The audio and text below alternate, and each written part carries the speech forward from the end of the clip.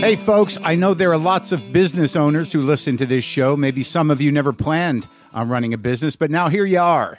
One thing you've always got to keep in mind is how much you're spending on your operating costs. That's one of the first things we had to keep in mind with WTF. And with things costing more today than they did when we started, you want to keep your expenses down. To reduce costs and headaches, be smart and use NetSuite by Oracle, bringing accounting, financial management, inventory, and HR into one platform and one source of truth. Reduce IT costs, cut the costs of maintaining multiple systems, improve efficiency by bringing all your major business processes into one platform, slashing manual tasks and errors. By popular demand, NetSuite has extended its one-of-a-kind flexible financing program for a few more weeks. Head to netsuite.com/WTF for more. That's NetSuite, NetSuite.com/WTF. Lock the gate!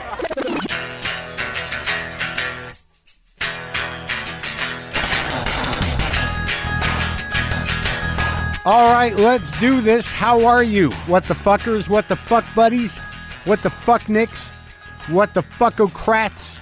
What's happening? I'm Mark Maron. This is my podcast, WTF. Welcome to it. Welcome to the struggle. Welcome to the show. This is a wrestling show, man. This is a wrestling show today. That's what I think. I'm wrestling with this new guitar, goddammit. Wrestling with it. It sounds great, but it's hard to play, man. And I got to get it. I got to get it. I got to get the hang of it. I love it. I'm not saying I don't love it. Sometimes you wrestle with who you love and what you love and with who you are. I would say most of the time. For me, anyway. I don't know what you're about. Thora Birch is on the show today. You all know Thora Birch. We all know her. We love her. Come on, man. She's currently on The Walking Dead, which airs Sunday nights on AMC. You remember her from American Beauty, of course, Ghost World, other things. That was some wrestling. Little bit of wrestling. I mean, I could tell you more about it before we talk to her specifically. But I was happy to see her. Happy she came over. So here's what's happening. The cold, first. The last time I talked to you, I was sweaty. And the last time I talked to you was before the Joe Biden surge. That guy's addled, man. Addled. What a tragic series of events we're having. Fucking pathetic. The whole goddamn thing. Bernie, clear as a bell. It's like it's a fucking joke. Look, man, I don't know what I'm going to be able to do. I really don't. I do know that my special is coming out Tuesday. I'll talk to you on Monday about it, but people in the press got it yesterday. I'm pretty fucking proud of it. I'm glad you guys are going to see it. I've shown some friends the thing. Gotten some good feedback. I don't have many friends. I showed one friend. And my producer, haven't heard from Brendan yet, but Judd said he liked it, had some nice things to say about it. He wanted to see it early. He's earned that opportunity. But I'm excited you're going to see it. I'm excited about it. Looks different than most specials. Shot by the inimitable Lynn Shelton, who also wants me to inform you. Apparently, to her ears, when I talked about my cold, I was riding it out alone, but I was being cared for. She made me soup. She felt my head. She took my temperature. She got me stuff from the supermarket, medicines. So I don't want to sound like I'm some, guy out in the wild on my own, out there on the edges of the cold front. By myself. She felt like I had revised history, excluded her from the narrative. She made me soup. And she took care of me to it. Okay, all right, I'm done with it. She did. She helped me out. Thank you. So look, I ended up, the guy who I sent that text to refresh your memories, basically saying that he's shitty and his wife is shitty after he stood me up a second time. I groveled over text and, he said it's not a problem. We ended up having lunch the other day and it was lovely. We talked about stuff, about movies, about what we've always talked about the few times we've hung out. I don't think he told his wife about it, which is good. I explained again that it was a bad day and I was on steroids for my back and I was angry, but it was fine. And I'm glad because I enjoy him and I enjoy his work and his wife's. No, I'm not. I'm still not going to say who it was. You can guess. But anyway, so that worked out. Maybe I'll read more of your emails another time. Okay? All right, good. Moving on. So I went to a secret clubhouse meeting last night for the first time in months with my buddy Jerry.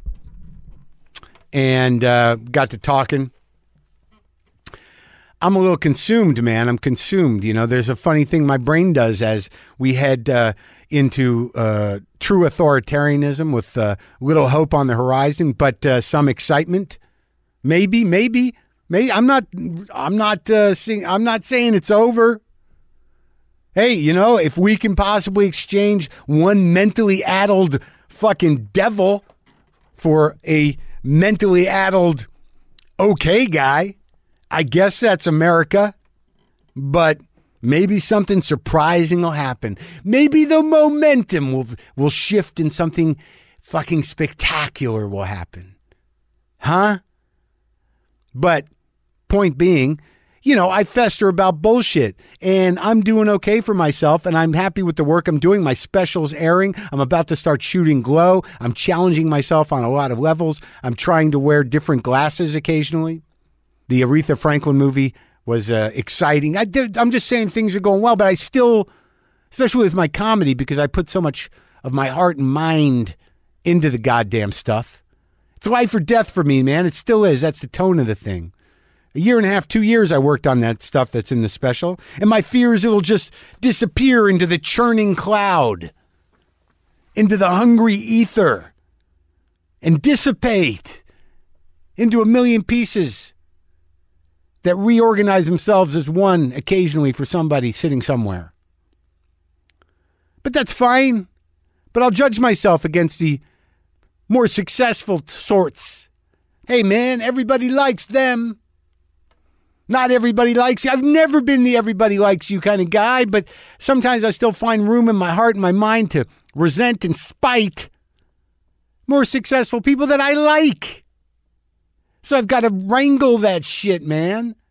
And then I realized the other day, like most of these cats and kitties, as the great Lord Buckley would say, most of these cats and kitties are 20 years younger than me. They're 35, 36, these babies. 37 maybe, 38 perhaps, these cats and kitties. I'm 56. They somehow manage their talent on the natural arc of life trajectory. I'm in the fucking Hail Mary pass trajectory. I am the made it in the second half guy. The final quarter, I hope not.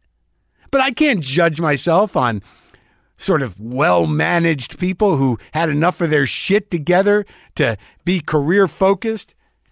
And they come up in a generation where they realize their brand, they realize they are one, they realize how to maneuver the content platforms and to sort of like control and put their talent out there in beautiful ways that aren't, just sort of fucking throwing ropes out of a hole.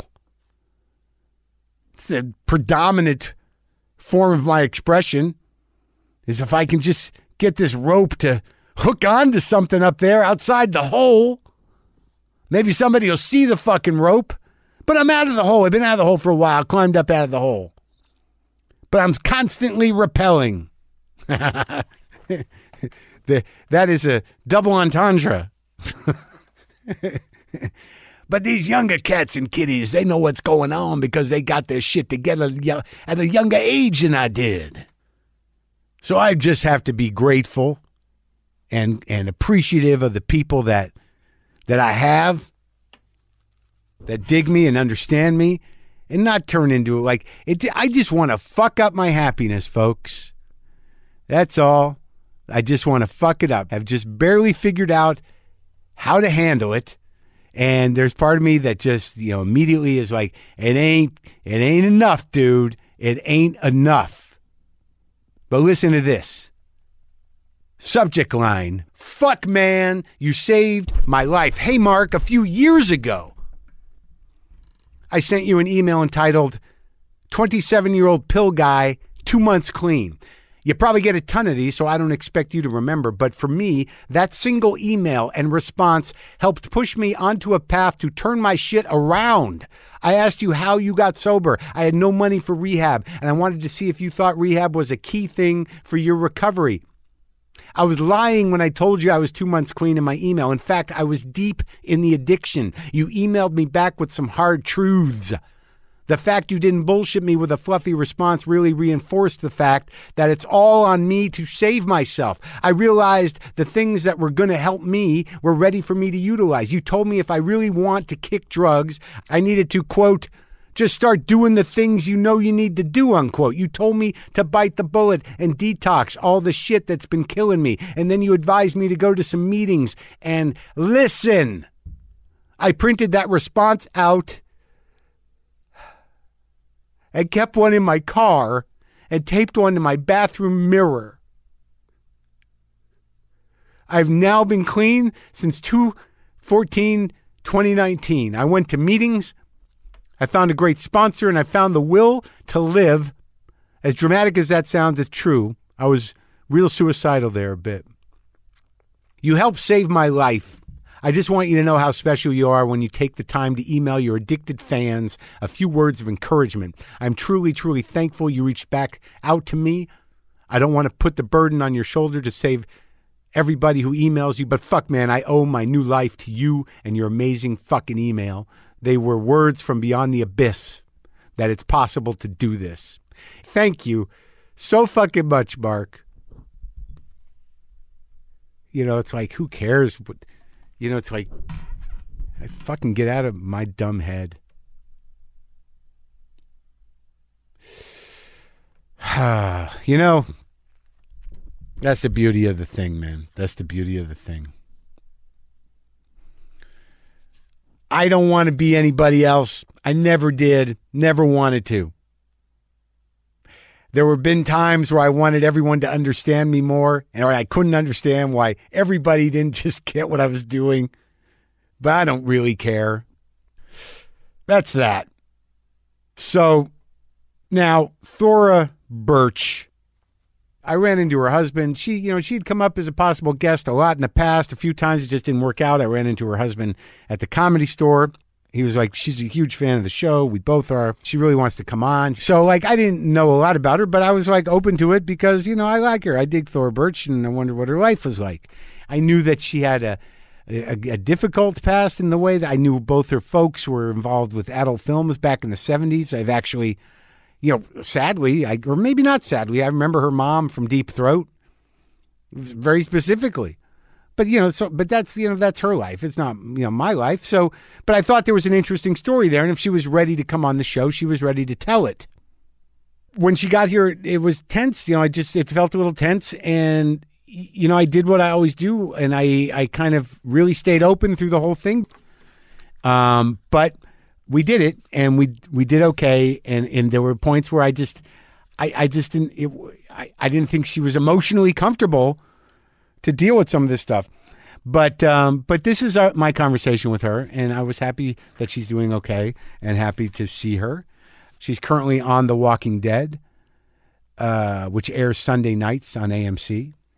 So this is me talking to Thora Birch. Sometimes I wish I paid more attention in school, or in some cases, any attention at all. There are probably a lot of things I could have gotten more out of, like literature, and now it's probably not in the cards to go back to school and study the classics. But luckily for us, there's a new podcast called The Foxed Page that dives deep into the best books of all time. This is basically like the best possible college English class, but more relaxed and fun. No pressure of grades or needing to prepare something to say in class. It's only the books you want to read and know about, presented by best-selling author Kimberly Ford. Everything from Cormac McCarthy to Madame Bovary, from classics like Frankenstein to modern hits like Lessons in Chemistry. I love Ireland, but I missed the boat on James Joyce. The Foxed Page has a 3-part series on Dubliners, and that's a pretty great starting point. Want to get the most out of what you read? The Foxed Page is for you. Get it now wherever you get your podcasts. Did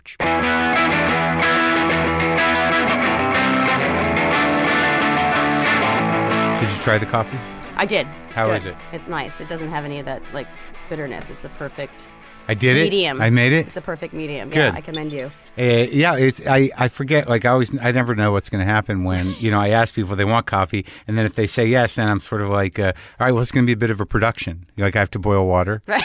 And I have to. There's too many steps. Yeah, and then it comes out pretty good. I understand that it is a little bit of a crapshoot, too, though, because every morning my husband makes the coffee. Yeah. And he never makes it consistently. What is it always comes back like not sweet enough, or really? Or too sweet, or like not enough, coconut creamer, or too much coconut cream. He can never get a formula down. I'm almost at the point where I'm like, honey, I'll just go get it. But why would I do that? I'm too lazy in the morning. Right. And he makes it, though? Yeah, that's a routine, like coffee and news. Oh, wait, a little closer. Oh, God. Oh, yeah. You can move it into. We have a coffee news routine. A coffee news routine? Yeah, coffee news routine. Where do you get the news? On your phone? You just walk into the phones and figure it out? Wait, now, before I ask that, what method are you using to make the coffee?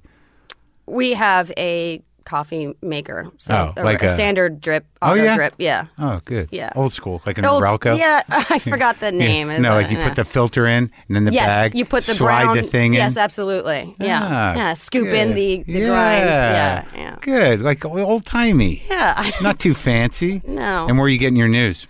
All over. I mean, mainly, we'll put CNN on probably just on the TV, but then we read like the news on our phones. Just sit there and panic. With the rest of us. Pretty much. It's like it's a really. Yeah. I don't know. You kind of wake up with a certain amount of optimism, and then 10 minutes later, you're like, oh, right, never mind. Yeah, we're going to die of a virus. Yeah. There's There's like right when there's even a smidgen of hope. It's just like you don't feel like you can believe anything anymore. Like, were they really burning cash because that was the only method of stopping an airborne disease? Come on, I know that. Yeah, right. What were they doing? They were burning cash in China or something like that. Yeah, I'm like, I don't think that has anything to do with the virus. Wow, what does that even mean?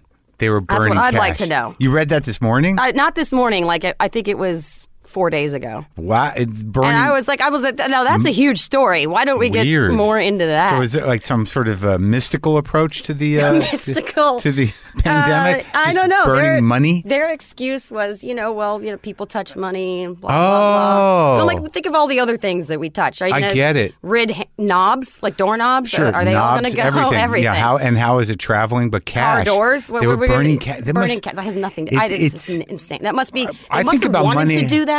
No, I for think some about other money reason. all the time. About dirty money. Dirty money? Yeah. Really? Yeah, but think about money. How many times it's changed hands? Like any bill you have.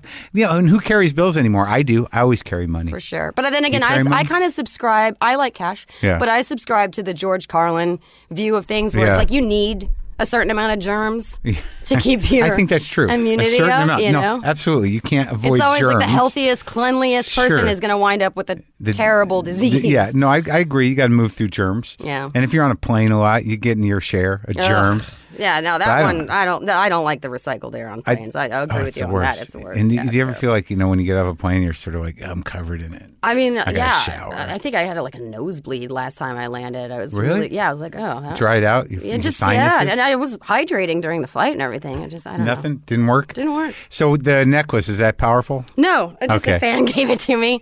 I liked it. It was on my bedside table. I'm like, I'll just throw it on. That's a fan present. It was either the necklace or earrings, but I'm down to a single earring on all of my pairs. Like I always just lose one earring. Yeah.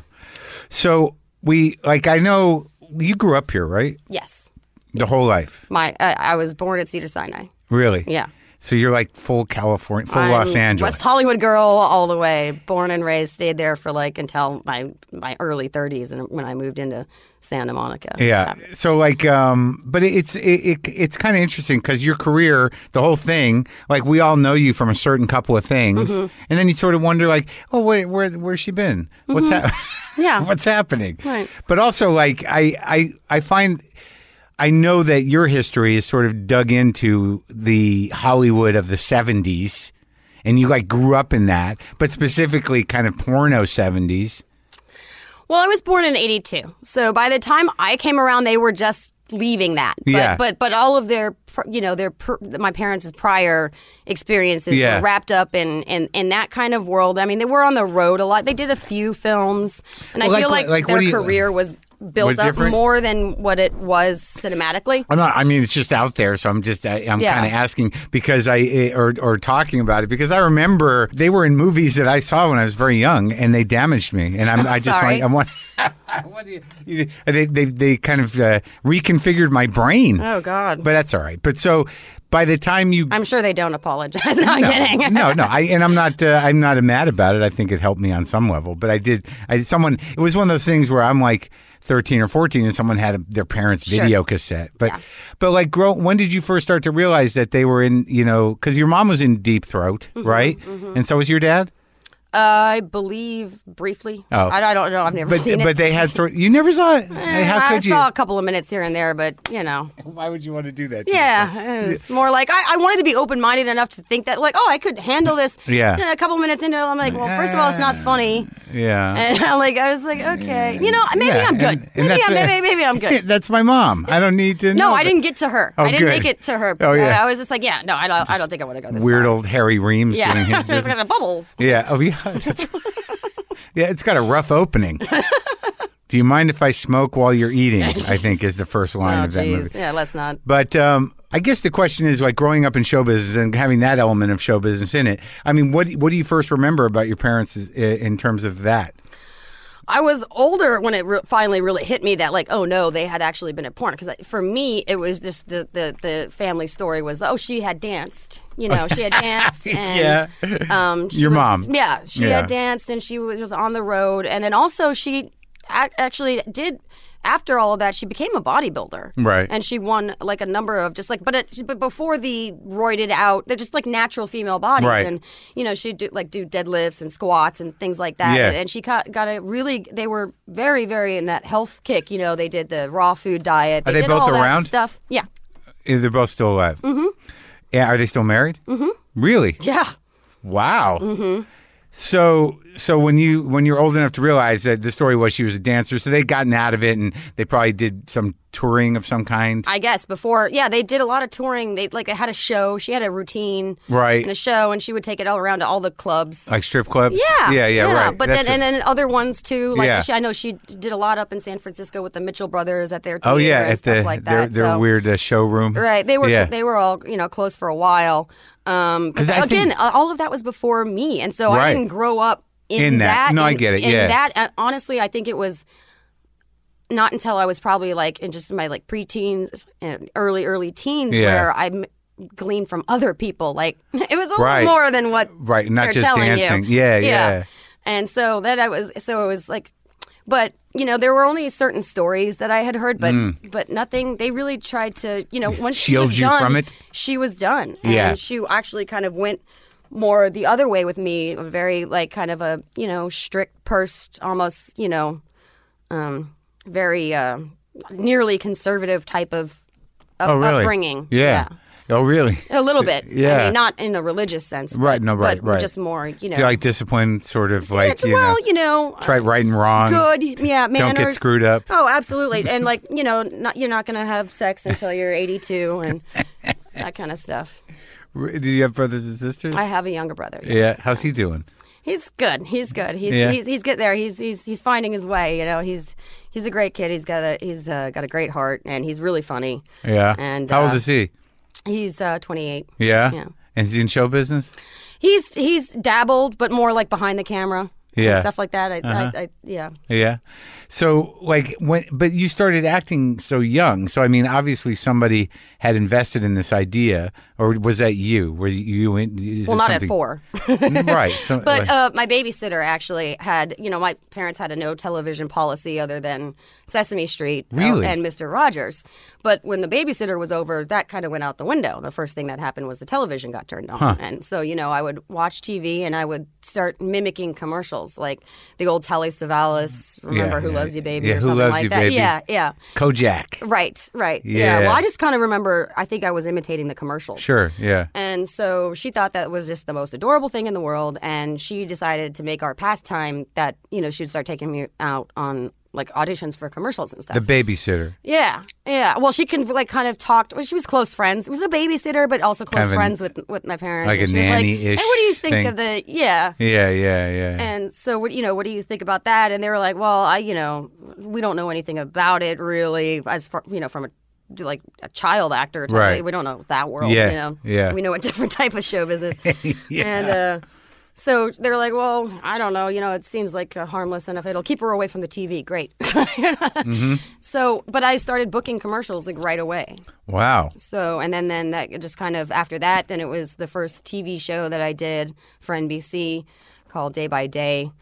Was it a guest part? Gary David Goldberg. I was a mini regular. Oh, really? Yeah. It was the concept was that this lawyer yuppie couple decided to abandon their professional careers and open a daycare in their own home. Right. So I was one of their regular students. Right. And I was the sassy blonde kid. And did you love it? I did. I remember my first commercial, which I think I was about 4.5, maybe just about to turn 5. Yeah. And my task was to sit in front of a open refrigerator with the contents spilled out all around me, and I had to eat a raw hot dog dipped in peanut butter, which I just thought was the most fantastic thing in the world. And I was like, this is work. Like, okay, if this is a job, this is amazing. A raw hot dog dipped in peanut butter? I mean, well, maybe the taste didn't, but the process of the attention and being around a bunch of adults. I always really kind of identified more with adults. I love kids my own age too, but I cared what the adults had to say. Sure, I wanted to have a conversation with them. Yeah. And so just I mean, I loved it on a very childlike level, as a kid would like it. And your parents were like, so they were on board with it, obviously. They became on board, Yeah. Because I started booking, and then it was always when it came time for school, it was very important to them that I was in public school, that I had that experience, and I kind of was like, okay, yeah, school's great. Well, I love it. When am I going to get back to the set? Right. And so for a long time, that was kind of let's bounce back and forth between a quote unquote normal childhood and then go have some fun on a set. Yeah. Were they doing any other types of show business? Outside, No. And did they? And then eventually they got involved in your career. Yeah, as a parents? Lot of mama, dadagers, whatever. Yeah. Managing you. For a period of time. Yeah, not a great time. No, it was. Honestly, it just they've been retired for a long time. Yeah. And do you have a relationship with them? I do. Yeah. I do. Yeah.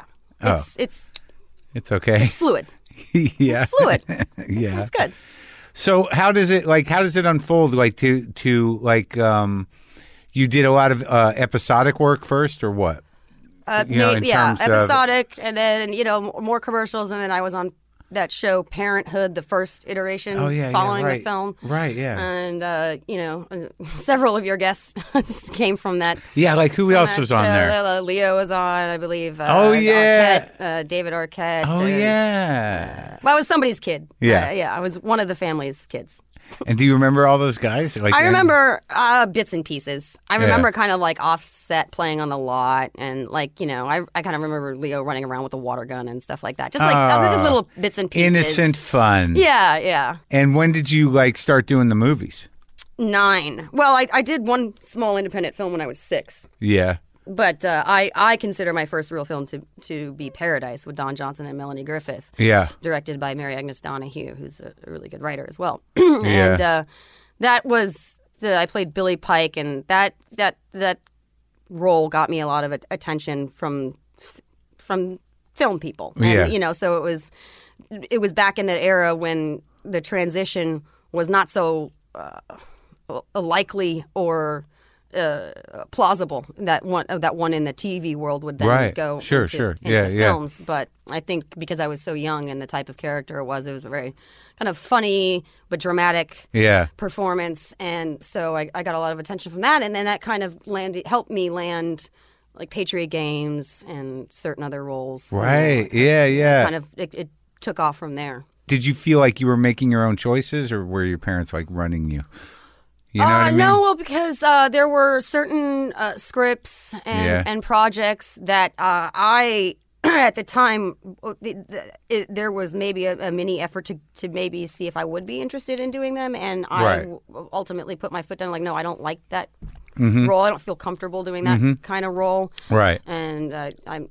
maybe I should even say, but like Interview with the Vampire was one where I'm like, I was a kid, and that kind of adult type of performance was not something that I was comfortable with. So I kind of, but then other times like there were just like scripts or like maybe I was like, oh, happy to do for one reason or another. But at the same time, like I probably wasn't even aware of all of the scripts that were being sent to me until around like 11, 12. Sure. Know? Yeah. So, like, okay, so then the American Beauty thing is huge, right? It was a huge thing all around. Yeah, I mean, it was like it changed everything. Changed the way people shot television, I think, in a weird way. I still hear commercials with music that's clearly influenced from Newman's score. But, that project took up so much of my life for a certain 2-year period. So you'd done like several movies, and you knew what you were doing. Sure. You were Did you study acting at all? Every day I was on set. That was the way it worked? That was I didn't study under, or I don't subscribe to a style or anything like that. It was just something you picked up. Mm-hmm. Yeah, I mean I understand that. I think a lot of people do that. And there's no it's weird because I've talked to actors about it, and the ones who learn that way, there's always a moment of sort of like, no, I did not. Didn't even need to do that. Yeah, I just pretend. I watch other people do it, and I listen and I talk. But how did that one happen?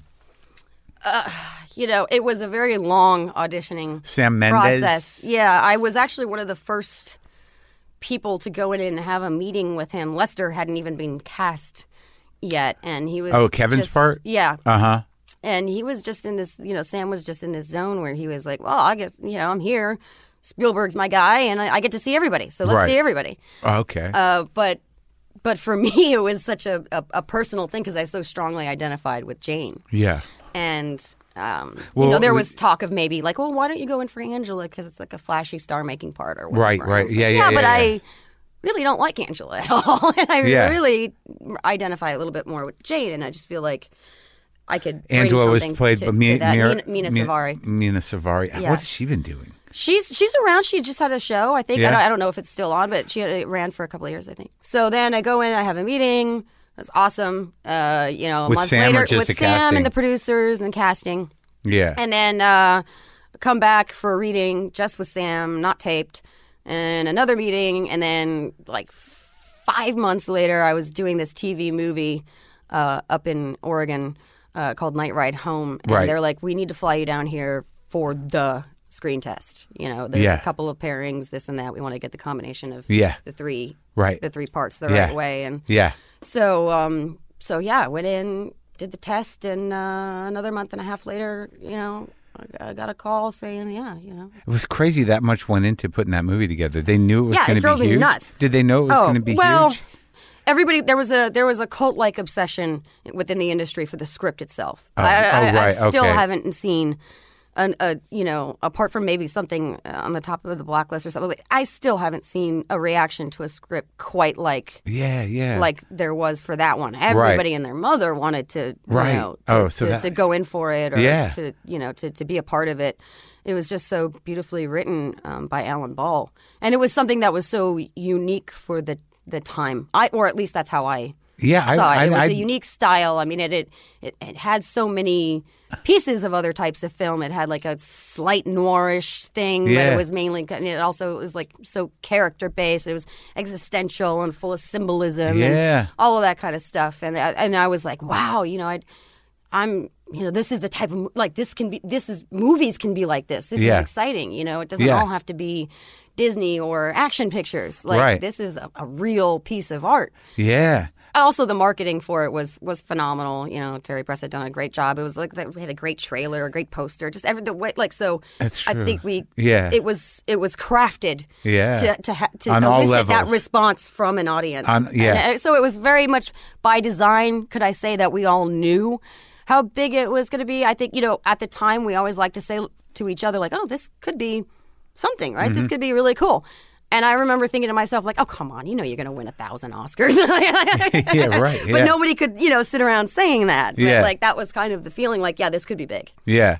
And you, at that point, you were savvy enough to know all this stuff was going on. I was savvy in some areas, but completely innocent in others. How old were you? I was a late bloomer. We shot that when I was 16. Yeah. And, like, Mendes was like was he interesting to work with? Oh, absolutely. It was like a college professor. So you learned things? For sure. You could pick as much as you could try to pick his brain a little bit, try to scratch the surface. He's kind of a quiet guy, yeah. And was he on set directing, or was he far away in a little video village? No, I mean, he was both. Yeah. He was both. But the beauty about the way Conrad Hall lit was that he would light the whole world. Yeah. And so it wasn't like you could be right up close. He kind of like created a whole space in which the actors mainly had a lot of freedom or a lot of movement.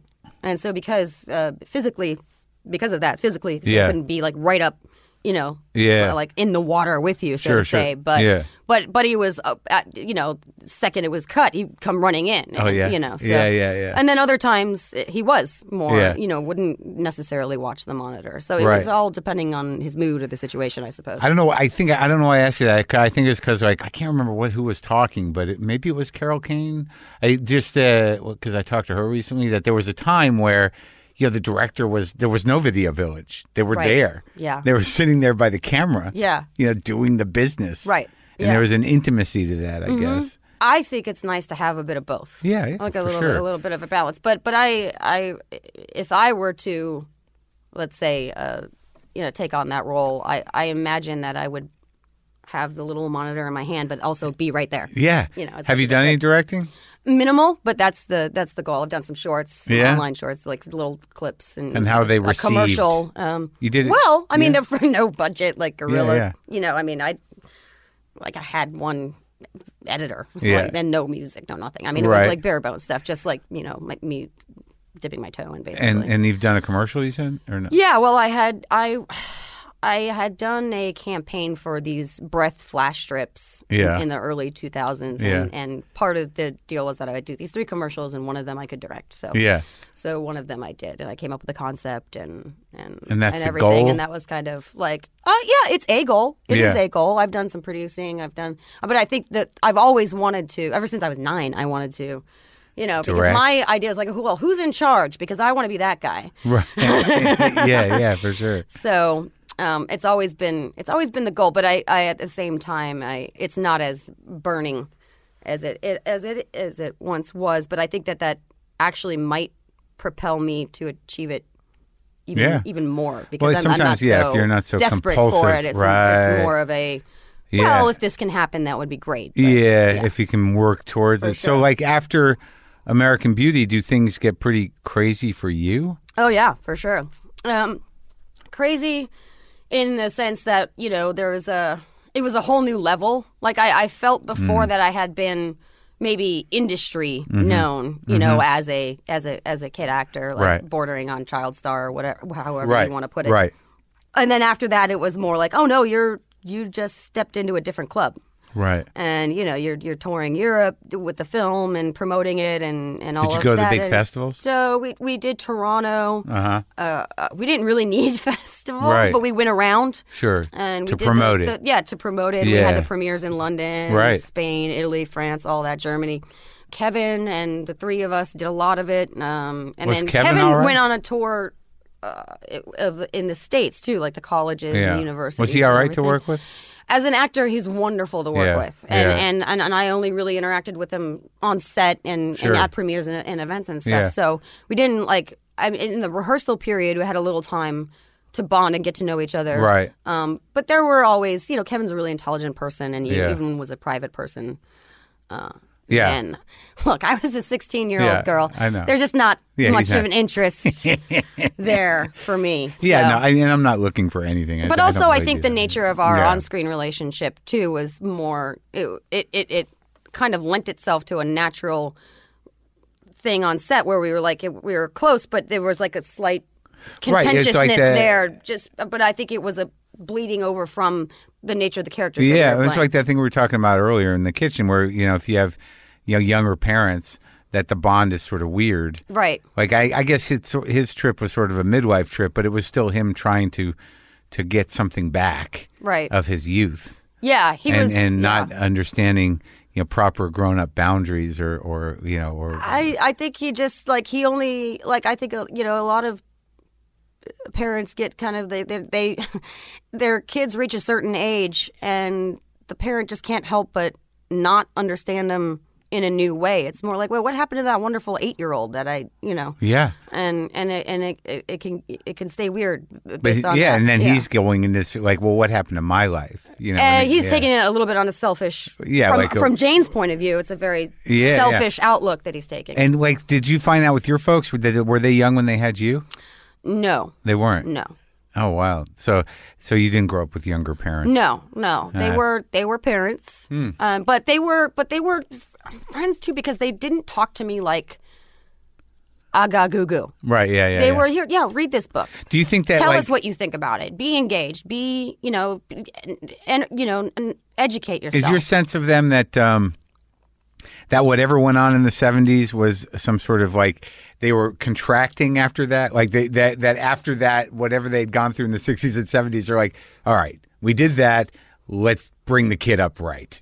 I believe that. Yeah, that's mainly. Definitely. I think that was they had been through so much and seen so much that there was a level of horror that by the idea that I might have to go through some. Sure. That was what they had done was not for me. Yeah, and I think that happens to a lot of that generation. Given that not all of them do what your parents did, but that sort of following that 60s trip of just kind of do it, man. Do whatever, and all that liberation. That was not the maybe if they had been younger when I came along, or I had come along at an earlier period, say lucky. I was born in 78 or 77 or something like that, it might have been different.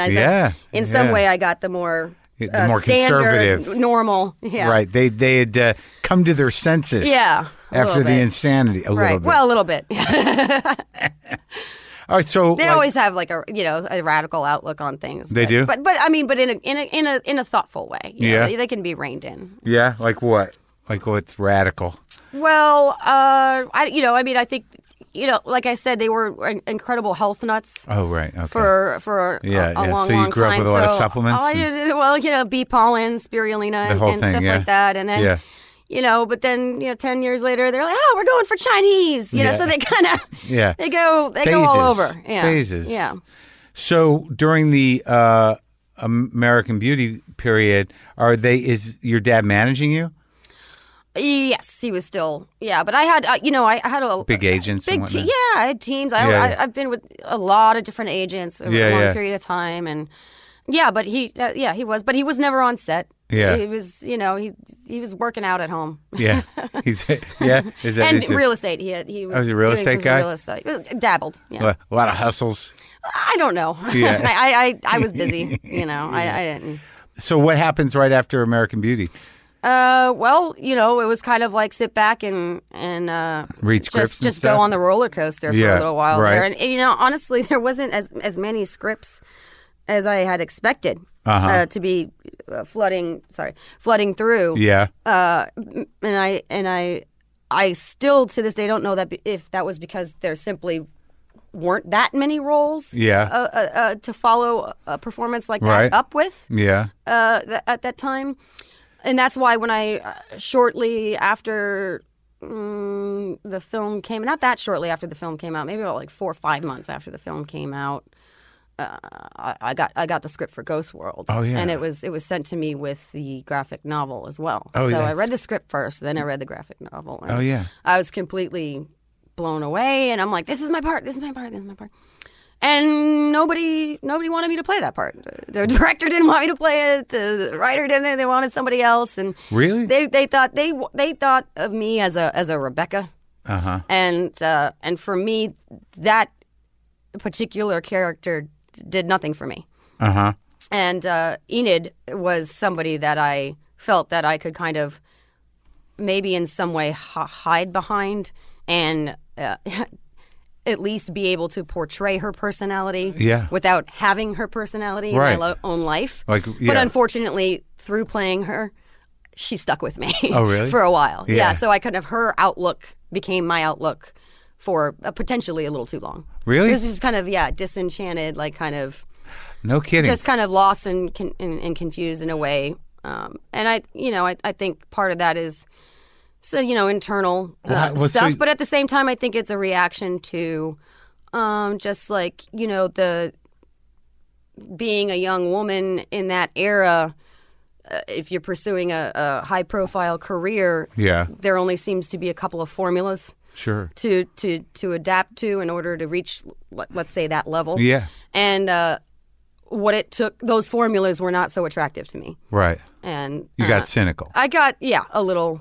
A little. So, because you did a few... And I felt like maybe it was unfair that so many of my opinions had to be, like, corrected or adjusted or something. Yeah. And so that was... like I can be stubborn from time to time. So. Right, but so the implication was you didn't know better and that other people knew better. I think it's more of like a calm down. It's all okay. Just do this, and everything will be fine. Oh, so that was the way they framed it. Well, it's in your best interest. But it's a proverbial. It's like it was everybody. Yeah. Everyone's just like, don't. That's just more of a. But there was still poo-poo. Right, but there was still those formulas that they were trying to. Those were the ones, and any trying to be forge cute. A new formula was something that needed to be corrected, not embraced. Right. What were the old formulas in your mind? Just, cute girl, the funny hot, girl, tall, skinny, Jessica Alba type of thing. Like, not that there's anything wrong with that. I'm not critiquing it. It just, I'm like, well, okay, but maybe, I'm not going to grow a foot taller and stay the same weight. So what can I do? But it looks like, though, you did a couple of movies in between American Beauty and Ghost World that were, it seemed like kind of trying different things out, right? Yeah, actually, right after American Beauty, Ghost World was my next film that I shot. That was it? And then after that, but it took a while to come out. Oh, is that how it worked? It took a while to come out. Yeah. And then after Ghost World, I was more experimental and I was trying things. And I was more like, I don't care about the budget or who's like all the things where they say like, you only want to work with certain people and blah, blah, blah. So I didn't care about any of that. I was just going by the material. Yeah. So the sensibility of Ghost World, I mean, because that is a pretty, it was an experimental movie, really, I think. I've read Clouds for a long time, and I've interviewed that guy. And Zwigoff is like, he's kind of a pain in the ass, but he's all right, He cracks me up. Yeah, he's funny. I cannot get through a conversation with him without having a stomachache for the next day because I'm just laughing too hard. He's an odd, interesting guy. Self-deprecating person I've ever met. But there was something about the nature of Clouds and about, those characters that really... They changed your point of view, huh? For sure. Or I think they highlighted a point of view that I maybe already had. Yeah. But they put a spotlight on it, and also it allowed me to fully expand on it. Right. And in retrospect, do you think that was destructive? No, I had a blast. I loved making that film. I mean, maybe just being following, cynical afterwards, maybe being turned into like, having the personality not so dissimilar to Terry's himself was maybe not ideal for an 18-year-old girl, right, and I might have lost some friendships and, stopped some guys from approaching me. But maybe that's a good thing. That's a good thing, yeah, probably. And were you and Scarlett friends ever? Very tight. Yeah. Very tight. Yeah. Yeah, well, I mean, we were working like this, I was just graduating high school, and she was still in school, so our time together wasn't as much as it maybe could have been. She was still in high school? Exactly the same age. I think she was 15. No kidding. 15. Wow, I didn't even realize that. But was that her first movie? No. She had been in something like Manny and Lowe and some others. Yeah. But it was her first, I think, big, chunky, bordering on adult role. Yeah. Well, it's so weird. There's people that I mean, I know it from my own life. Like, because when I look at the cast of some of the movies you've been in, some people had hard lives. And some people aren't with us anymore. It's heavy, man. Yeah. I didn't realize that Renfro was in Ghost. I'm trying to remember who he was in that. He was Josh. He had he was like kind of a side crush of Enid's. Oh yeah. But his character was not that wasn't featured that much, but it was essential to the story. Yeah, and Wes too is had trouble, right? Yeah. Well, I mean, when I worked with Wes, that hadn't. I mean, maybe there might have been beginnings of it, but that hadn't. Right. Yeah. It hadn't, became what it did. But when I was working with Renfro, it was already at a shocking place. I found where he was at just in his life to be kind of shocking. Yeah, it was the first time you'd seen that? It was that bad. It was the first time I had seen it that bad. Right. I mean, I had heard things about other people or... Right. I was...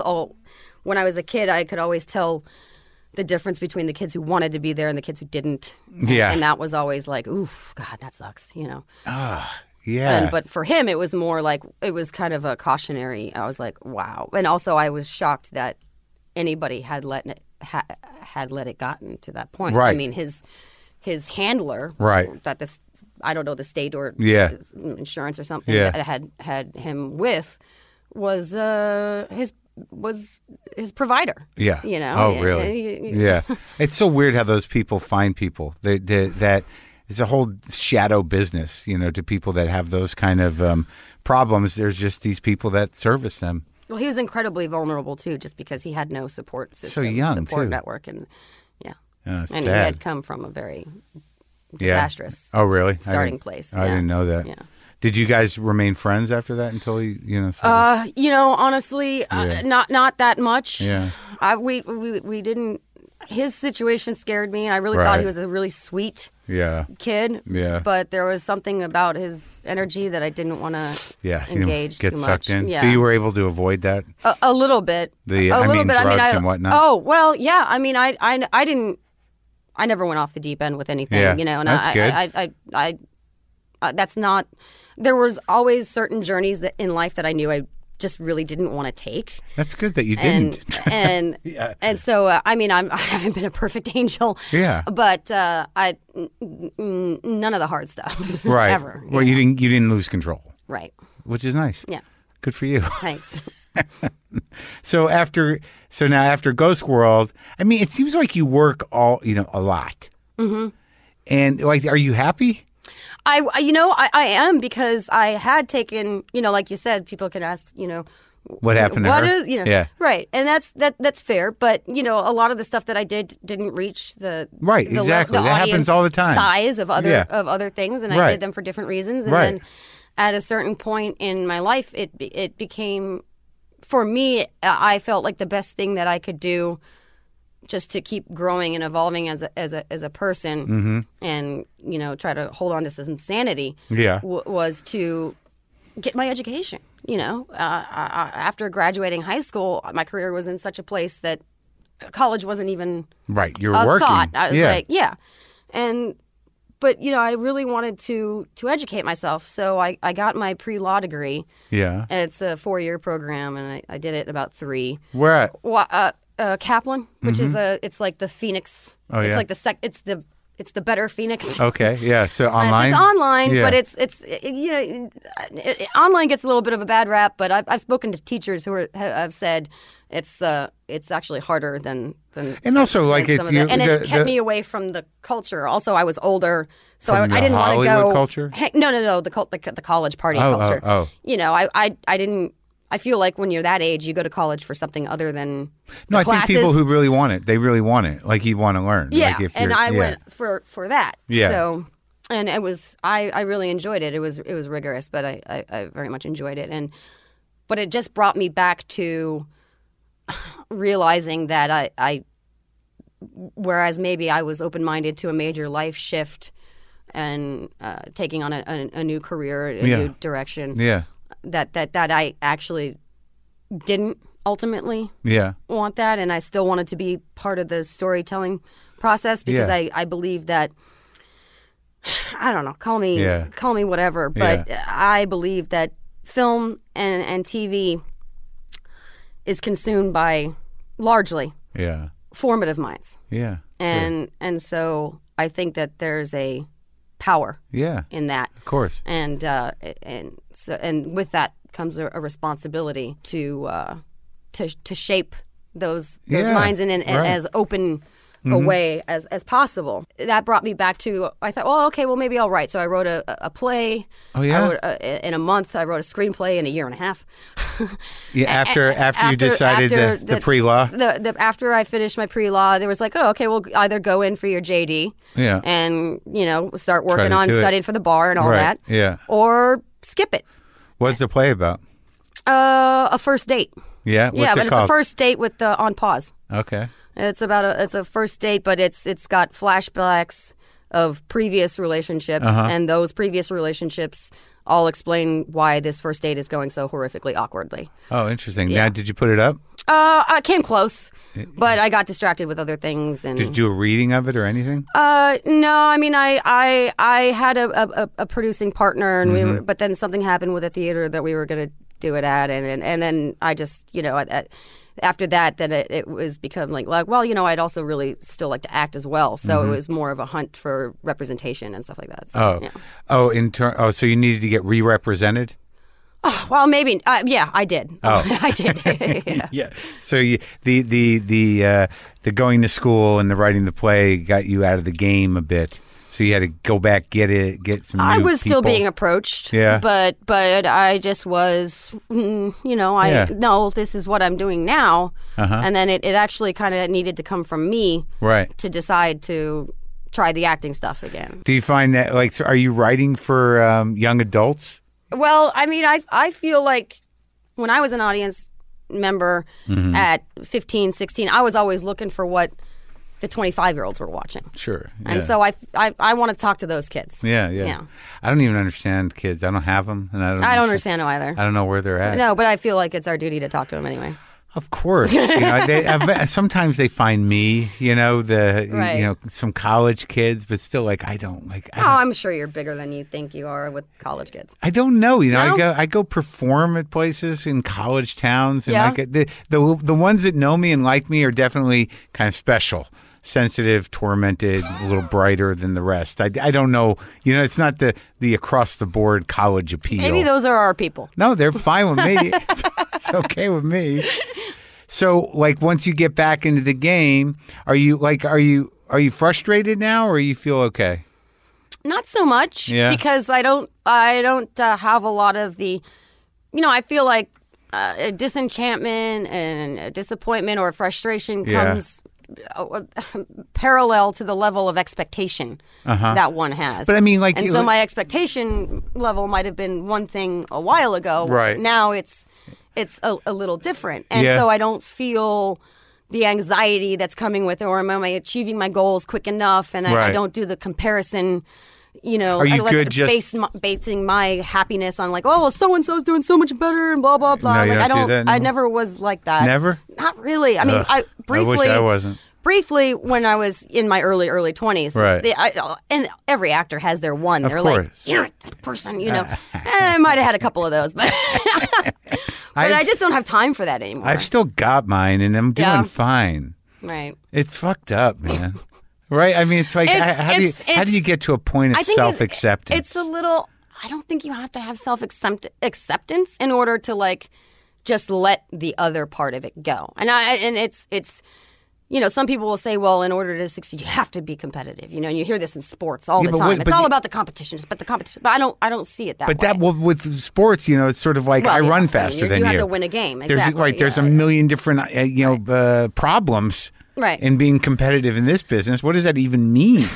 Do you know what I mean? I hear you. It's fucking nuts. But like, I still get jealous, even though like I know in my mind that I don't want what they have. I probably couldn't do what they do.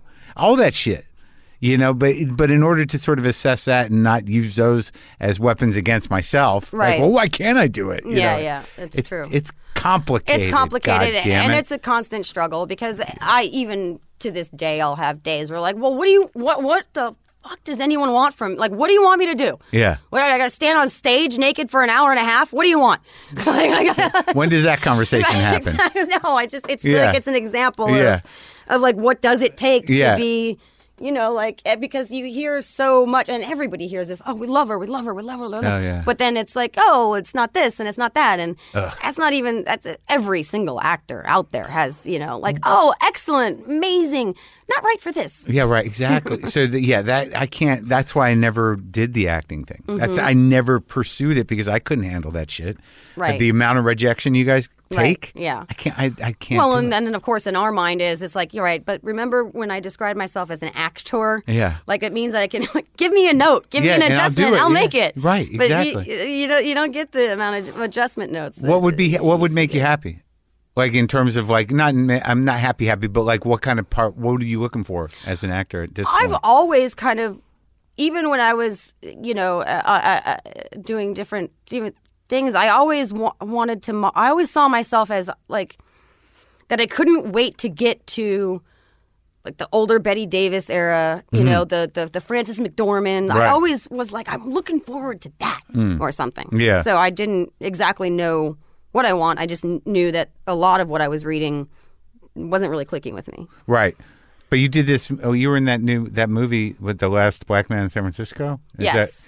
How was that? I loved it. I love that script. It's a beautiful poem to the city, which is my favorite city in California. It is like a poem. It is. Yeah. Because it's poetry. The whole thing is. That's the only way I could take it in when I started to watch the groove of it, and I'm like, all right, this is what this is. Right, and the score is phenomenal, yeah. and Joe's eye and some of his shots and concepts were just amazing, and so I was just happy to be a part of that. I'm also on, like, right now I'm on season 10 of The Walking Dead, and I just finished shooting a film in Oklahoma called 13 Minutes. So Oklahoma? I mean, there's like Oklahoma City, yeah.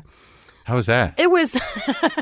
They're starting to do a lot more there. Did you hang out with Wayne Coyne? I don't. From the Flaming Lips. Did you go over there? The drummer from the Flaming Lips was the boyfriend of our key hair. Okay. So he actually helped out with wardrobe, oddly enough, on Wayne, set. But, Wayne, the lead singer of the Flaming Lips, he's got a whole little world over there. Mm-hmm. And they have a little alley street named after them. And I walked by it all the time. There's a place with a giant.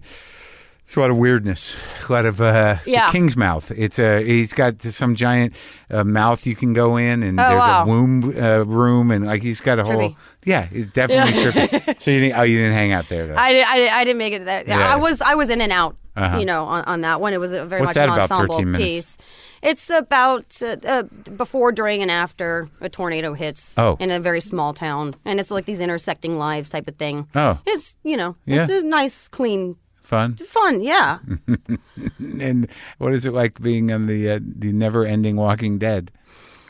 I only started season 10. Yeah. So it's amazing. It was such an adjustment for me to be back on a TV show. I haven't even watched it. Were you were you zombie fighting? I did a little bit. I did a little bit of that. Yeah. One thing that's nice about it coming on it so late is that it runs like a machine. It does. Right. So they know exactly. But it's a very scattered, difficult, laborious, intense, filthy, disgusting, machine, humidity-addled machine. Where does it shoot? South of Atlanta.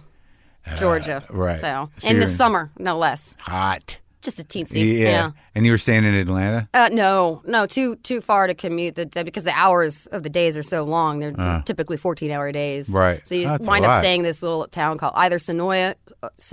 I don't know if you say it's Sonoy or Sonoya. Yeah. It's spelled Sonoya, but I hear people say Sonoy. So anyway, you either stay there, which is like 10 minutes from the set, which is like 300 acres, or Peachtree City, which is where I was, which is like just under a half-hour drive from set. Yeah, I was there for a couple of weeks doing a thing. It's okay. It's an okay city, but I guess you weren't really in it. I like Atlanta in the winter, like the fall, winter, when spring. It's not disgusting and sticky and hot.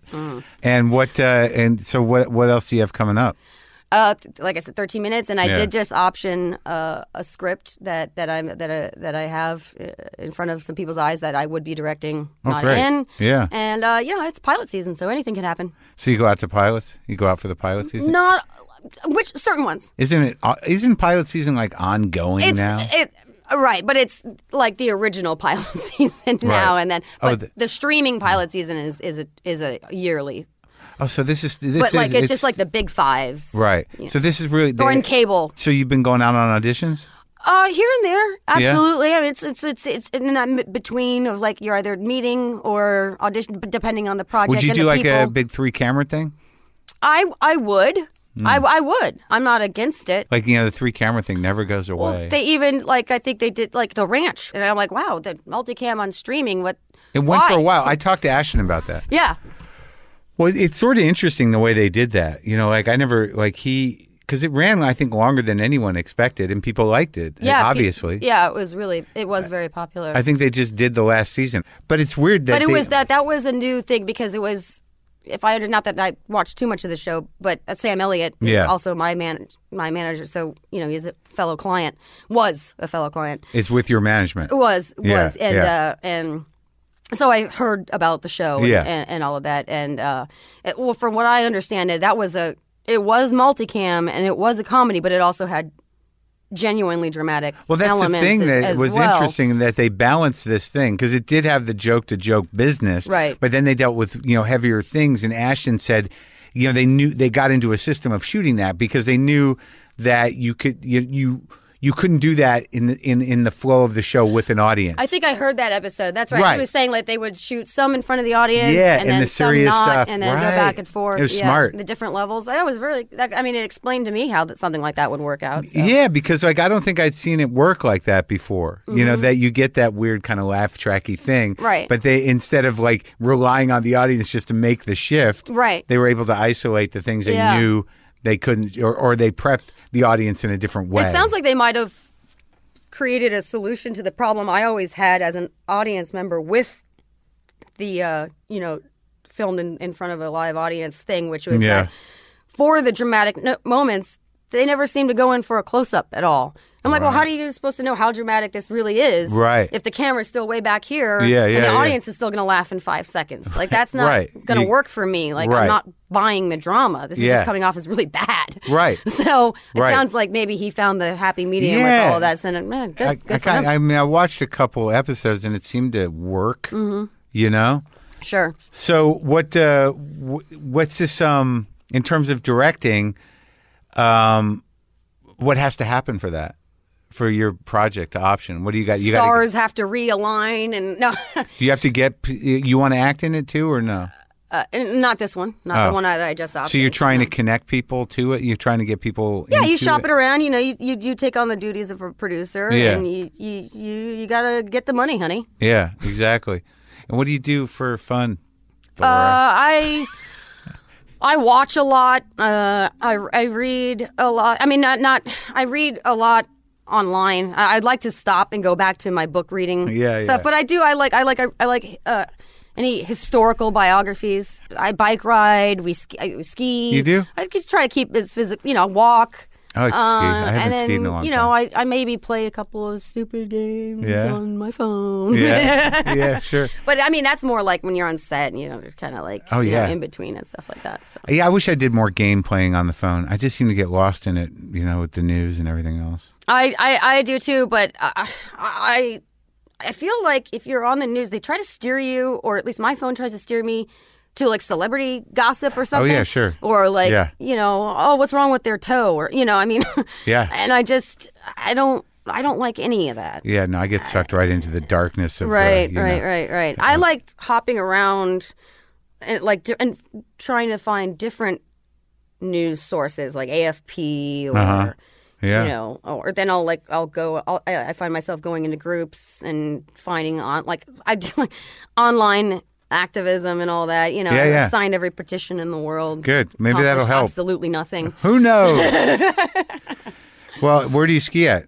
Mainly just because it's local, mainly Big Bear. Big Bear, yeah. Mammoth is great too, but it's just a little further away. You've been skiing your whole life? No, I only started when I started learning when I was 34. Oh, really? Yeah. You like it though? So it's been like 4 years. Fun. I love it. I'm still developing my legs, but I really love it. But you went with skis, not snowboard. No, I know. Only because does your husband ski? I feel like yes, he does. Yeah. He's actually the one who taught me. Right. And I feel like these boarders, they got yeah, snotty little shitheads. Yeah. It's hard to pick that shit up too. It's a little harder when you get older. Yeah, it's a whole different groove. Right. Yeah. How long have you been married? A year and 2 months and a couple of days. And how long did you know him before? Oh, we've been together just under 5 years.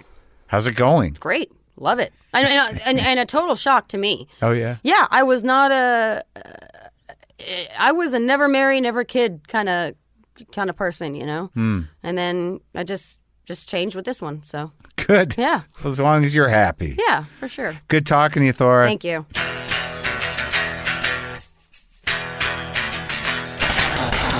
That's it. She was a little concerned about how that might have come off. I thought it was fine. She's currently on The Walking Dead, which airs Sunday nights on AMC. And now you can listen to me wrestle with this fucking Les Paul Jr. and my fucking 53 Fender Deluxe amp. Me wrestling with these old fucking men at my own age.